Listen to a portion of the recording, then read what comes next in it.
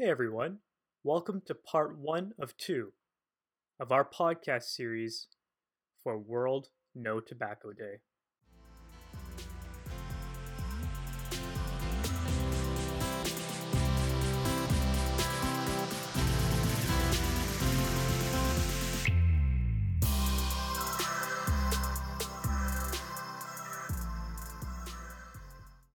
Both part one and two of this podcast series was recorded and conducted by our Zest Wellness team member and nurse, Sharon Looney. The episode starts with an introduction of our guest, then the content of the episode is followed. Before we indeed do get into the episode, have you heard of our Zest Wellness website? You can find out more information by visiting www.zestwellnesscgi.com. There, you will find references to our blog and even our social media, such as Facebook and Instagram. That said, here's our episode.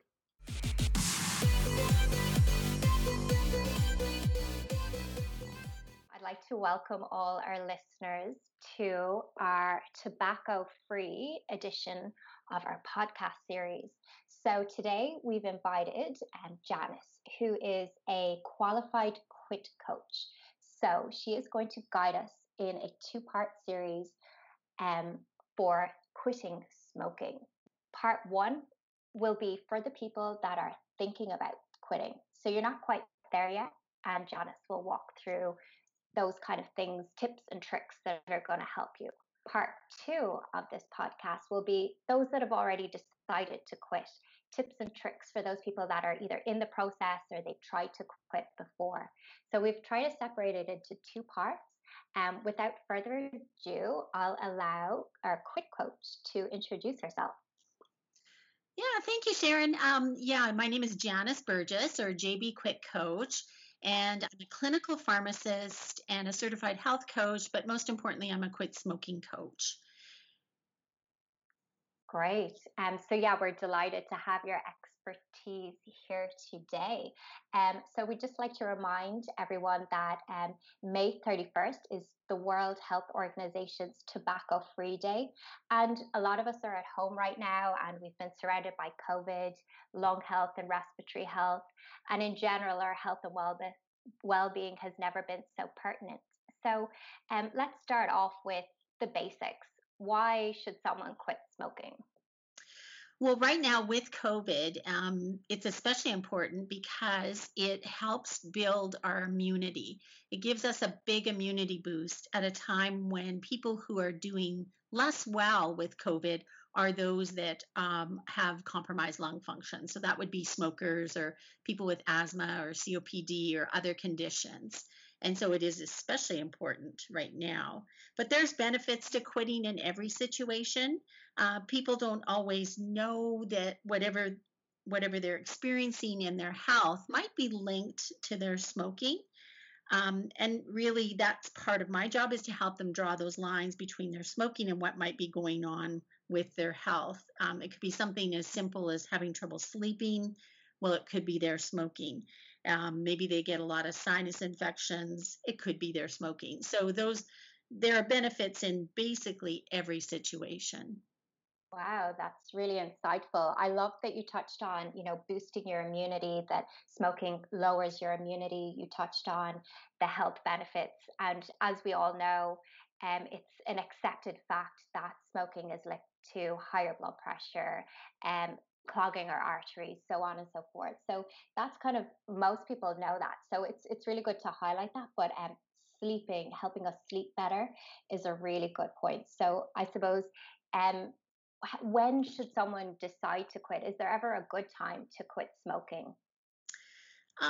There's really no perfect time. There's always going to be something that might come up for people. It doesn't have to take a long time either, though, but the more you prepare, the more likely you will be to stay quit. And that doesn't mean it has to take days or months, but rather just sitting down and hashing out a personalized quit plan can take just an hour or maybe two, and making sure you have a plan to stay on track and that might only take about, a half an hour or so. It's really just thinking it through. It's different for everyone, but just Mhm. knowing that when you design your own personalized quit plan, it's more likely to be successful. Really cool. So you really mentioned the individual design. So someone who's at the stage they're thinking about quitting, you're kind of suggesting that they design maybe their personal reasons for quitting.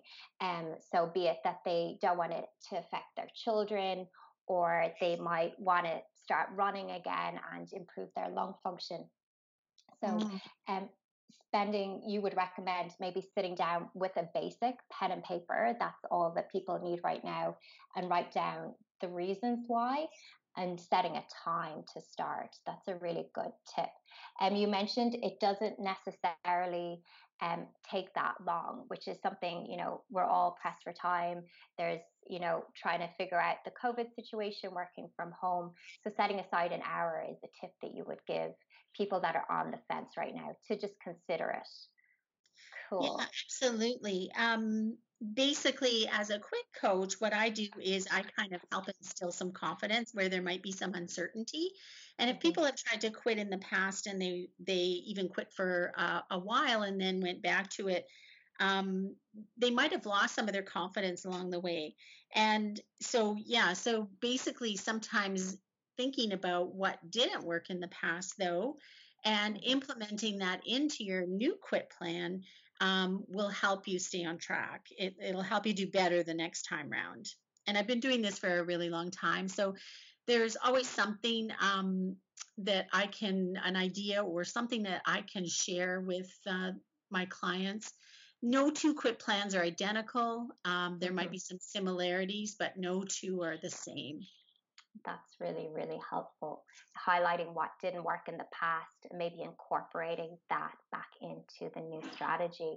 Um, and you also highlighted, like, yes, I guess we've all heard like stories of, people that have just decided to quit by themselves. But it's really a good point that you can get help from, a personal quit coach. And people can also speak to their local pharmacists and their local healthcare provider, be it their doctor or physician as well. And so, yeah, that's sometimes it does take a collaborative approach, I think is fair. If you know someone that is smoking right now and you're worried about their health, be it a parent or a sibling or just a friend or a loved one, um, how can you help someone quit? How, we kind of feel like we want to change people's minds. Smoking's bad. Please don't do it. But is there a way that we can actually help people quit? Mm. Yeah, there's tons of ways we can help actually or increase the odds of someone successfully quitting. But it's good to know why they smoke. Sometimes they don't think about that and then develop some strategies around that. Hmm. It's good to discuss cravings and triggers and how to plan Hmm. those. It's good to chat about any concerns they might have about quitting. So, just as there's good reasons to quit, there might be a few bad reasons that are lingering about for this person. Um, Okay.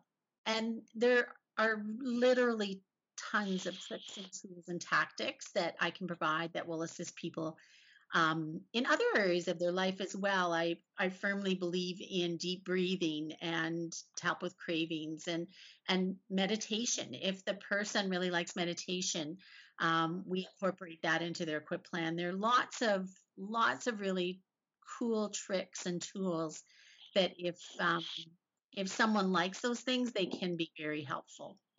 Great. And I suppose just a side note to mention that, um, these services can be available virtually as well.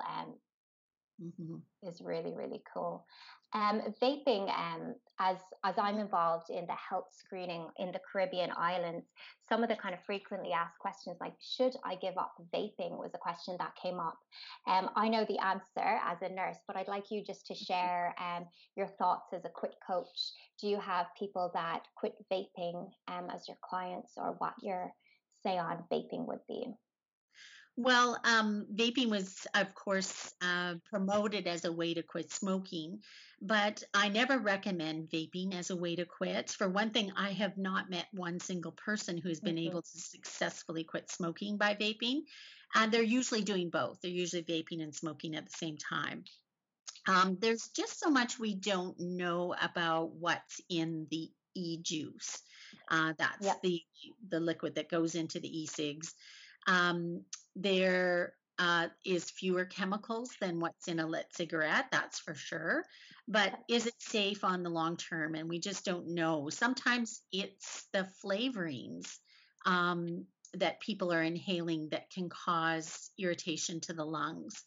And irreversible lung damage. So it's not always the nicotine that's in there. They are being often used as startup devices for in young people, and they're not even aware that there's nicotine in the e-juice, and so they're getting addicted and not even knowing what they're putting into their body. So it's a slippery slope. I actually tell people that really inhaling anything into your lungs is not really a safe procedure. um, I mean, I know people use inhalers for asthma and COPD, but Yeah. that's common if you continue to smoke or vape to actually be inflicted with asthma or COPD. And we're seeing with in young people, we're seeing more cases of reduced lung function in people who are vaping. Um, at a younger age even than those that are smoking. So it's just the Wild West. I never recommend it. Um, and yes, if they can quit vaping as well, that would be a huge, huge benefit to their lungs. Amazing. Yeah. So, bottom line, if you don't vape, don't start. Um, as you said, it is recommended or it was recommended as a way to promote smoking cessation. But as an experienced quit coach yourself, that you have seen better success using the methods that you promote in terms of, um, your quit coach program, looking at your why do you smoke, looking at your challenges, deciding on a time to quit, and getting that support if you feel you need it. So, would you like to add anything more? Like, what would you say to someone who's completely on the fence today, listening? You know, they know there's good and bad about smoking cessation or quitting smoking, but what would you say to them to help them decide to quit smoking? Uh, I think probably the best way to jump off the fence and go for it is to start changing your thinking. Being more mindful about your smoking just makes you more aware of the damage it's doing to your body. And um, I guess changing your thinking, knowing that you can do this, and getting as much information and support as you can. That's really, really helpful. I think the key is reaching out for help and getting support if you need it. I like being mindful as well because sometimes, smoking is a habit. So is like snacking on unhealthy foods, for example. So, yeah, we can all kind of get lost in our habits. But if we decide just to be mindful as a first step, that can actually help in our decision making. So that is really good to start off with the decision making and thinking about quitting. So I'll let that be the end of our part 1 series for quit smoking. And we're going to follow up with a part 2. So part 2 is going to be for people that have maybe started the process. They have maybe quit before, or they've decided today that they're going to quit. So great. We are going to take a pause and move on to part 2.